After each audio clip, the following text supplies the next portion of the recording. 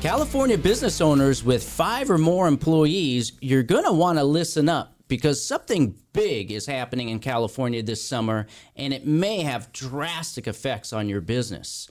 Welcome to Quiver Financial News. I'm Colby McFadden, and I'm joined by my esteemed colleagues, Justin Singletary, Patrick Moorhead. Gentlemen, welcome. Let's not delay, and let's dig right into the bottom line of these new state mandates that the state of California is putting on small businesses and their retirement plans. So, Justin, let's start with who these new mandates and rules apply to. Yeah, that's a great place to start. So these new mandates will apply to any California business with 5 or more employees. I'll repeat that. So if you're a small business in California with 5 or more employees on payroll or W-2, you will be mandated by the state to offer them a retirement plan. If you don't have that, you can enroll your employees into the CalSavers plan, and you'll be mandated to do that. If you do not comply with any of these mandates by June 30th, you will incur hefty penalties. Wow. Okay, wait. So let me get this. All right. So if I'm a small business owner, let's say I own a restaurant, I have a plumbing business, and I have 5 or 6 or 7 or 10 employees, then now the state of California is telling me that I have to, one, offer my employees a retirement plan that has a auto-enroll feature, okay? And if I can't afford to do that, or I don't want to do that, then I have the obligation of enrolling my employees into a state program that they set up called CalSavers. Cool. And if I don't do either one of those, or I make a mistake in doing either one of those, there could be a fine.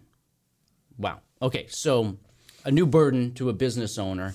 Well, so that raises the next question in my mind is, okay, you know, because sometimes maybe I want to be a little defiant. What if I don't want to comply? How big are these penalties, right? So, let's talk about the penalties. If somebody doesn't comply, what do they have to pay? Well, as Justin said, this all becomes an issue after June 30th. And if you don't set up the auto-enroll feature in a private plan, or you don't enroll in CalSavers 90 days after June 30th, you're assessed a penalty of $250 per employee. And if you still let that lapse and you don't enroll 180 days past June 30th, you'll be assessed an additional $500 per employee. So let's put that into perspective. And let's say that Quiver had 15 employees.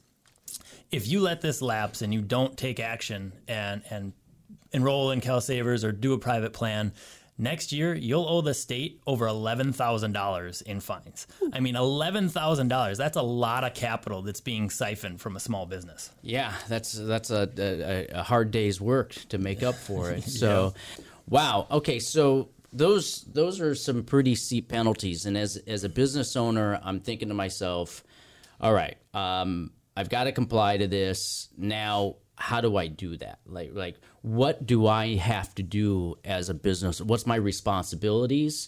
And if I have questions, where can I turn to?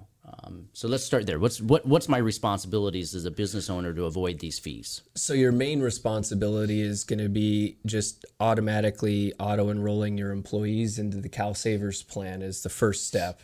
Okay, and that's a state-run plan. A website? Yeah, okay. CalSavers.com. So I have to, as a business owner, I got to go to a state website and put my employees' information in there. Yep. Got it.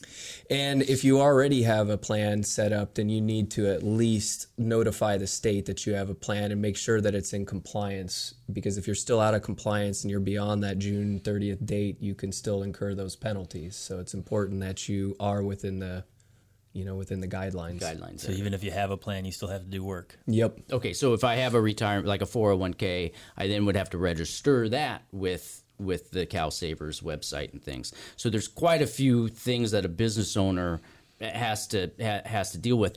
And the concern for me there is, as a business owner, sometimes you just don't have a lot of back office support, so it seems really, really intimidating. Yeah, you're right, and it can seem intimidating. There's a lot of things that are going on, and they make it, very exaggerated about the information. Yeah. I mean, like, where do people go? I mean, like, that would be my question as a business owner. It's like, okay, great, I got to comply with this, but now where do I get my questions answered?